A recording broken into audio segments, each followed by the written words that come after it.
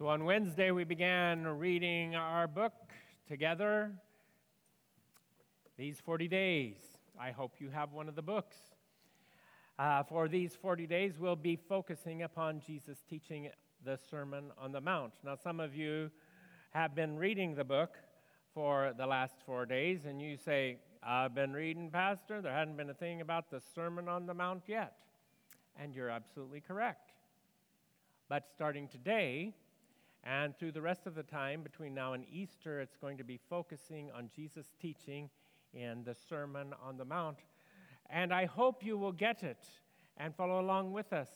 It's not the most light and entertaining book you have ever read, but it has many things that are very thought-provoking. And if we will take the time to consider what is written there, I think we will find new direction for our lives and for the different challenges that we each are facing. So following the service, they'll be out there in the foyer. I hope that you will get one and join with us because I am sure that the Holy Spirit wants to speak to you and it will help you to hear Him. So please do that. Today we're going to be reading from the Gospel according to St. Matthew. If you'll turn in your Bibles there, we'll be reading from the Gospel according to St. Matthew, starting in chapter 4. Now, some of you know immediately that's not the Sermon on the Mount. Well, as those of you who are here on Wednesday night know, we are setting up the Sermon on the Mount. The Sermon on the Mount, a lot of people just say, oh, well, it's chapter 5, 6, and 7 of Matthew, and they don't pay any attention to anything else going on around it. It's just, boom, there it is. But Matthew put it where he put it for a reason, and so we're going to start a little bit earlier than the beginning of the sermon today, just to help us understand what's going on and why Jesus is saying the things that he's saying. So we'll be starting in chapter 4.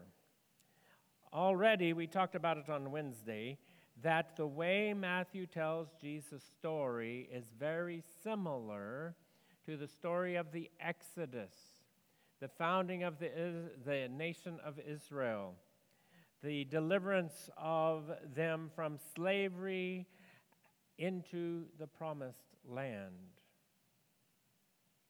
So it follows the Exodus pattern. Egypt.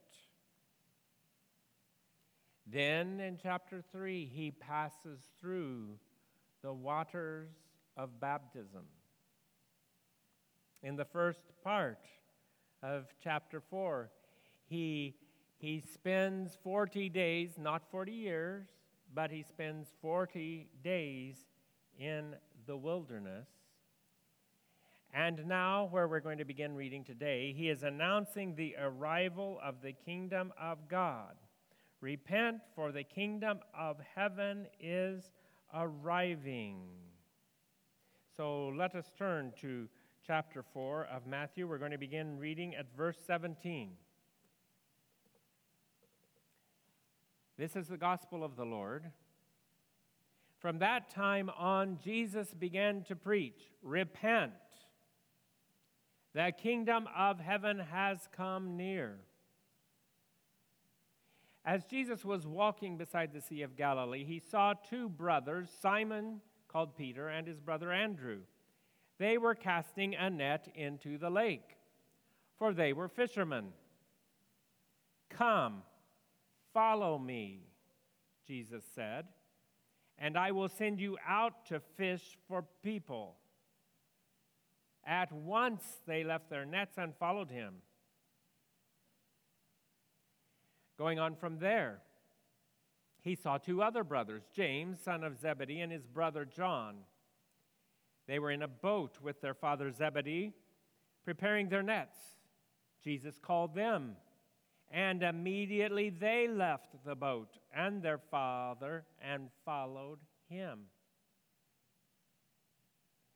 Jesus went throughout Galilee, teaching in their synagogues, proclaiming the good news of the kingdom, and healing every disease and sickness among the people.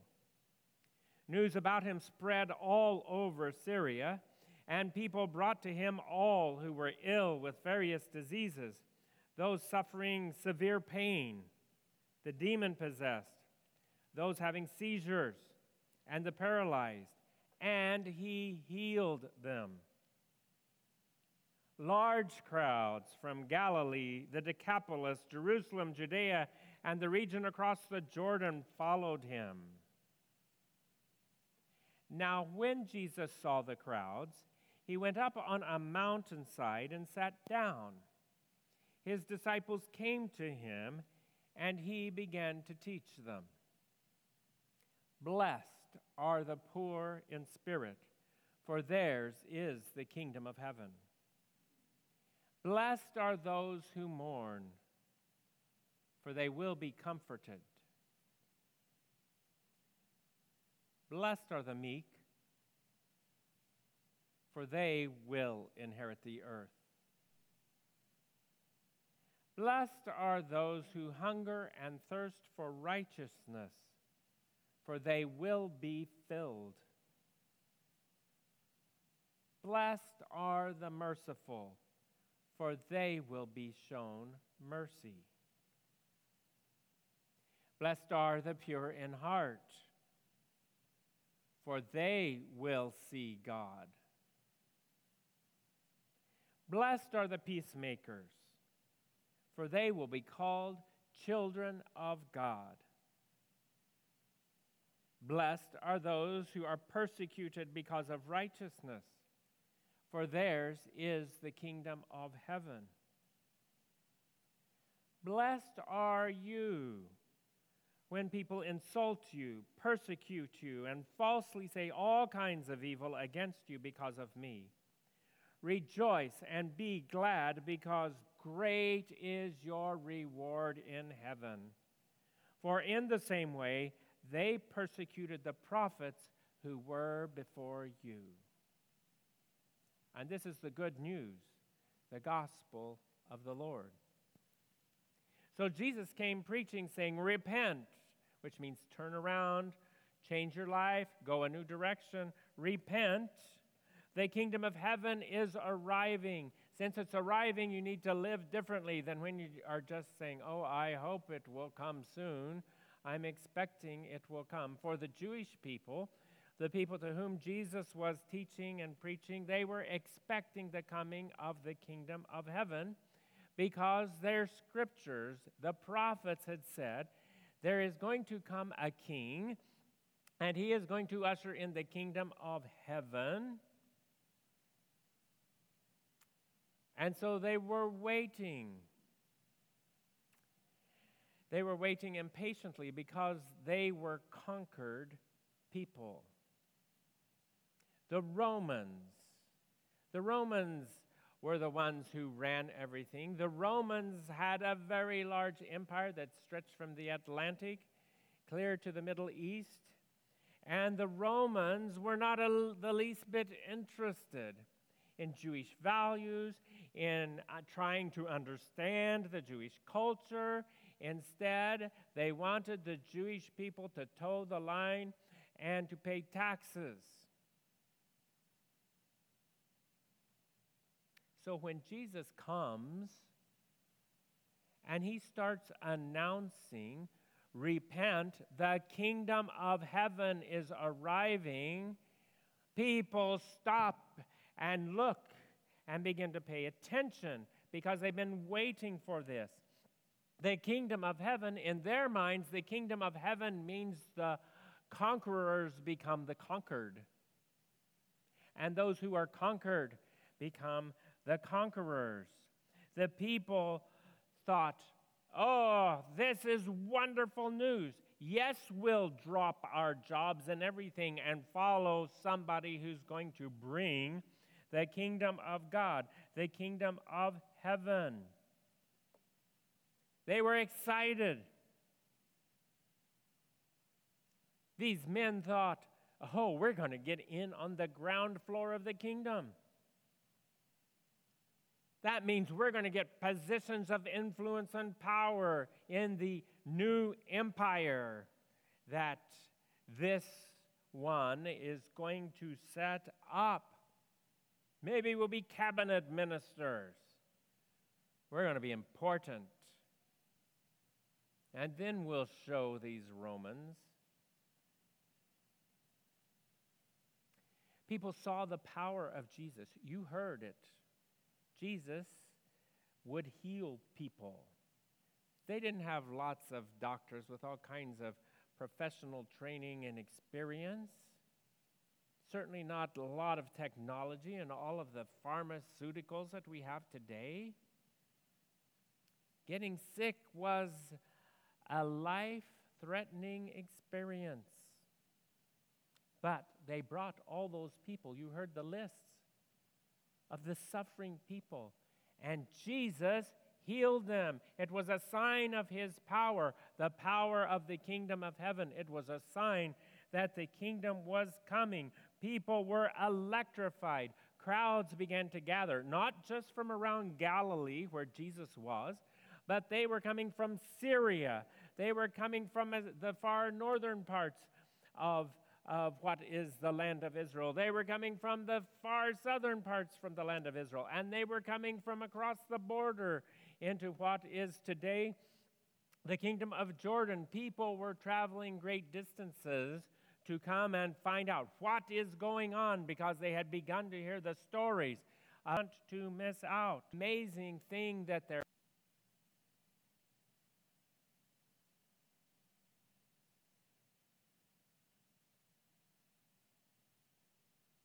Now, their idea of what was happening was very different than Jesus' idea.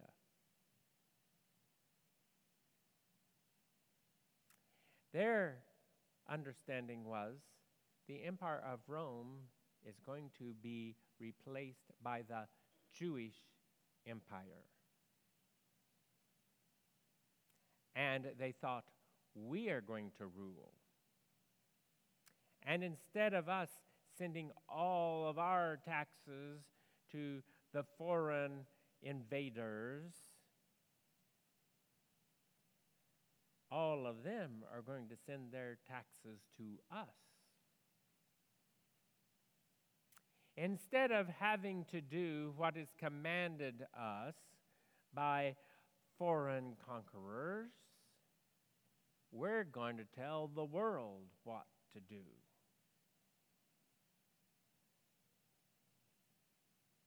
Instead of being subjects,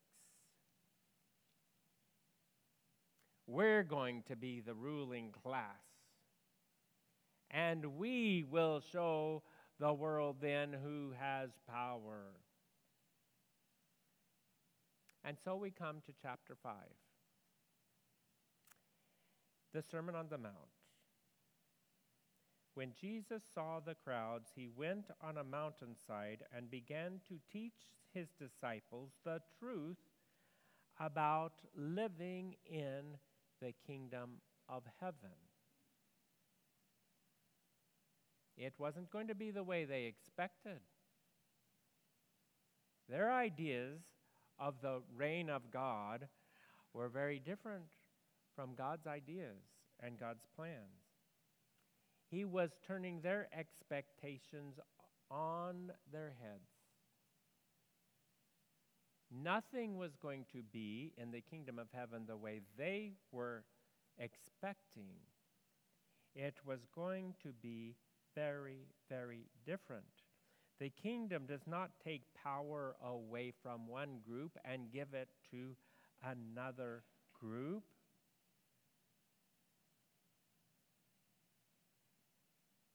Sure, the kingdoms of this world divide the world into those who have and those who don't.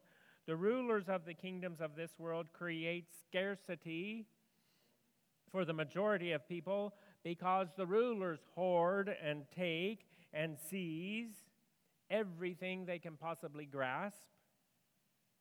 The winners have a lot and the losers don't have much.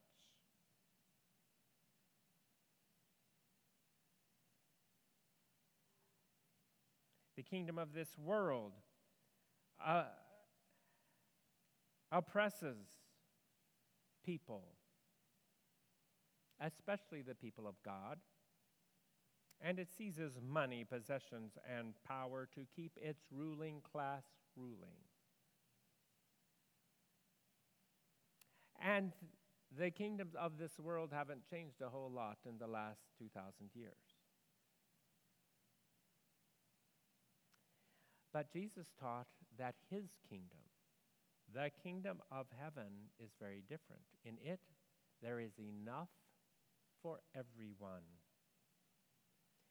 His kingdom, the kingdom of heaven, is not based upon power and seizures and subjugation. It's based upon righteousness, mercy, goodness, kindness, love. So Jesus begins the sermon. It's like throwing cold water, a slap in the face. It's a shocking thing. Were you shocked when we read it? Probably not. But it's a very shocking thing. And he says, do you want to know who are the blessed? The ones who are the blessed are the poor in spirit, those who mourn, the meek, those who hunger and thirst for righteousness, the merciful, the pure in heart, the peacemakers, those who are persecuted because of righteousness, the insulted, the slandered. All of these are the blessed people. The kingdom of this world calls those kind of people losers.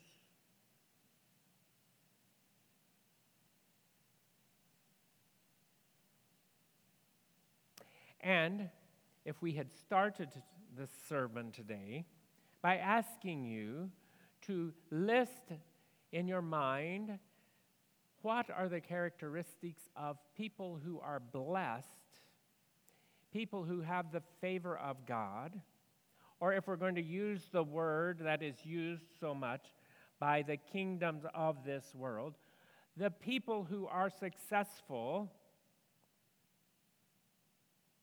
is that the list you would have created?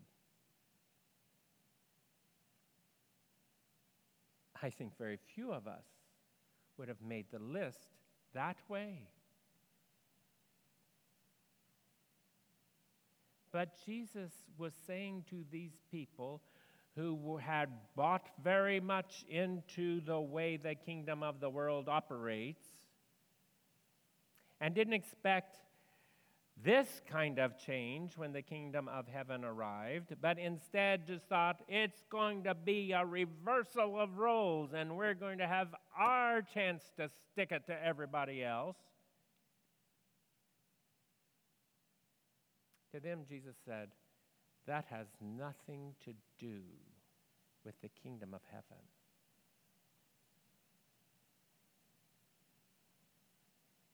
So you want to know who is successful at living life, who really experiences blessedness, happiness. There's not a perfect word for translating this, because when we say blessed, we all just go, oh, well, that's a churchy thing. But it means maybe the best word, though this has no kind of connection in most of our minds with God, is the word successful.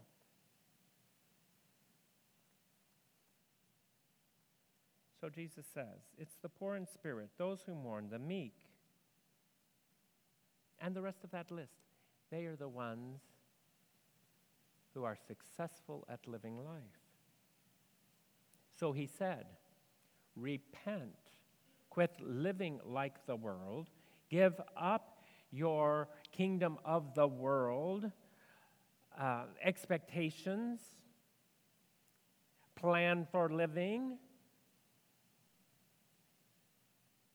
and do come into my kingdom, he says. Repent, for the kingdom of heaven is arriving. Repent of pursuing the same things the kingdom of the world pursues. Self-promotion. Behind, you do understand.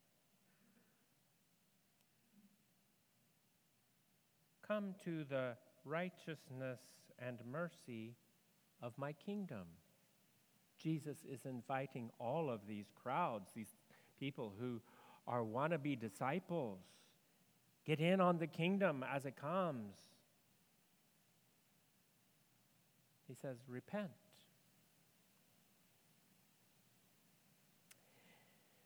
Many people have read the Sermon on the Mount. Many people who aren't even followers of Jesus have read the Sermon on the Mount.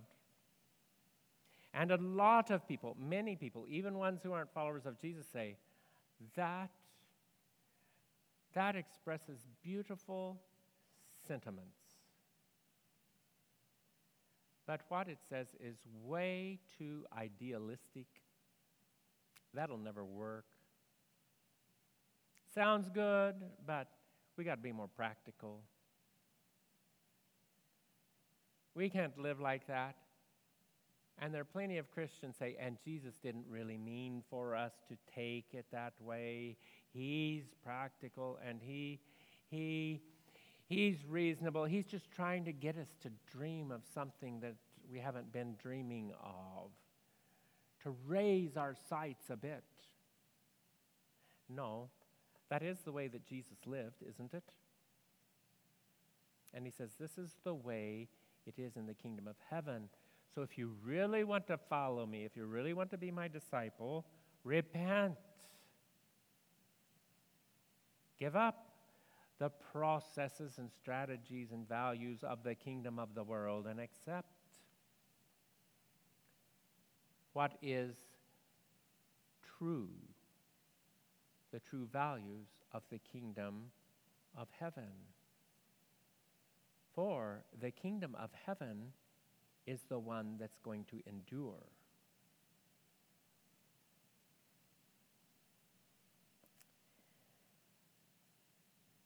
So Jesus says, it'll work.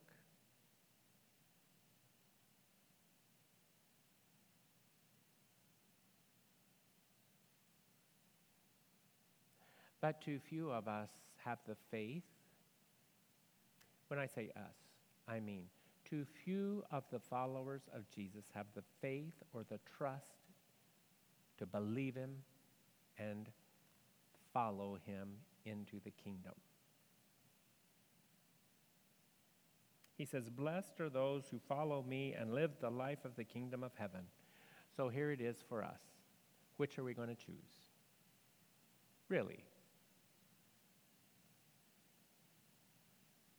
You see, he's not saying, who doesn't want to go to hell?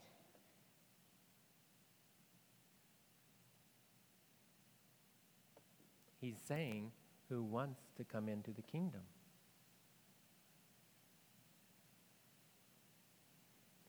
A lot of times we say, I don't want to go to hell, but don't mess with my plans too much, Jesus. And Jesus says, do you want to come in the kingdom? You have to repent of your plans to come into the kingdom. People say, oh, that won't work where I work. No way. Students say, that won't work at my school, or that won't work on my sports team.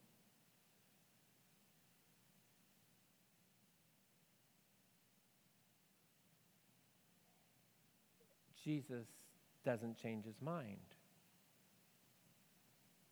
He says, here is the way of the kingdom of heaven. And I would be very glad for you to be a part of the life of kingdom of heaven. So come on, repent. It's arriving. He invites us. So what are you going to do? Are you going to repent? Are you going to come into the kingdom of heaven? For he has brought it.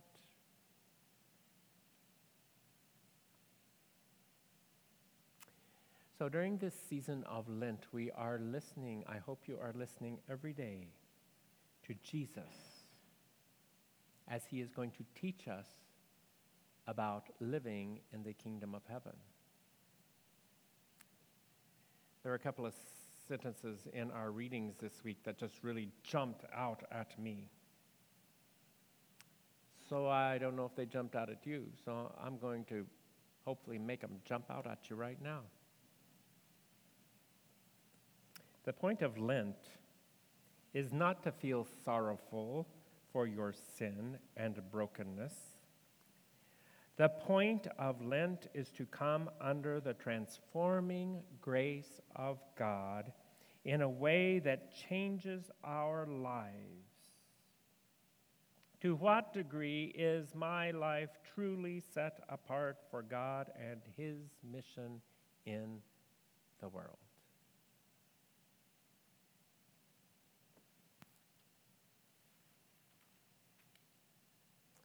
And so we read, from that time on, Jesus began to preach, repent, for the kingdom of heaven has come near.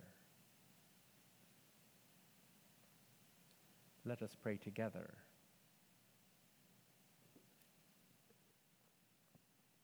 Give your response to him as we pray.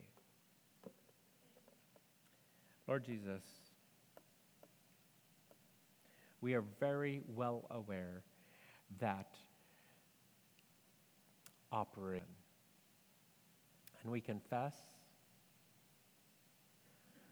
that very often we have accepted and used the strategies of the kingdoms of this world to get what we want, instead of listening to you and living the life of the kingdom of heaven, which you freely give to us if we will take it.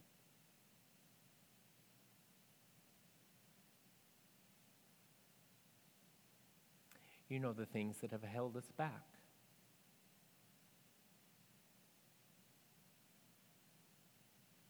Sometimes it's desires, sometimes it's greed, sometimes it's fear of something.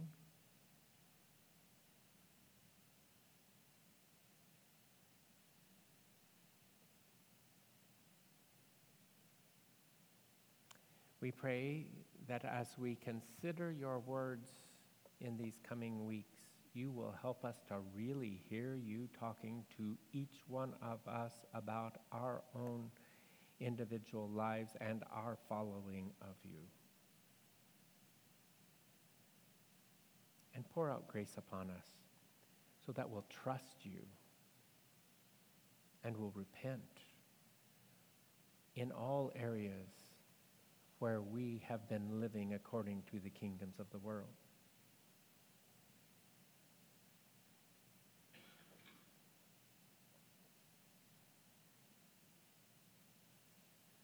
We thank you that you are merciful to us, that you patiently call us, that you have done everything necessary for us to repent and come into your kingdom.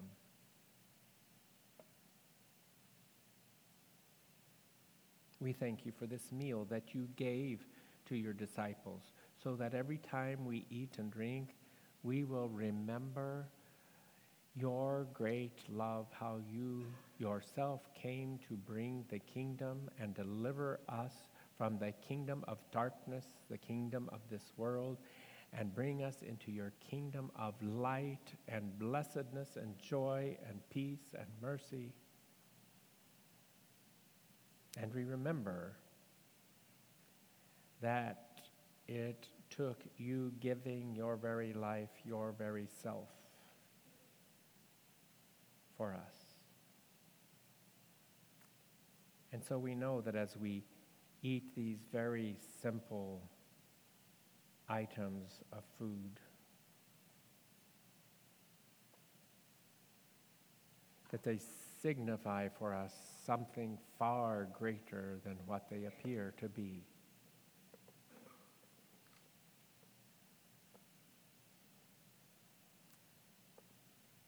And so we ask that you would send your Holy Spirit upon these gifts and cause them to become for us the sacrament of the body and blood of our Lord Jesus Christ. And on the night you were betrayed, you took bread and you said, "This is my body which is given for you." And after supper you took the cup and said, "This is the cup of the new covenant in my blood. As often as you drink it in remembrance of me." We have remembered you today as we've listened to your words, and we remember your death, your resurrection, and that you are the King of the kingdom of heaven. We know we don't deserve any mercy from you, but you eagerly pour out mercy and love upon us. So with thanksgiving, we come and receive.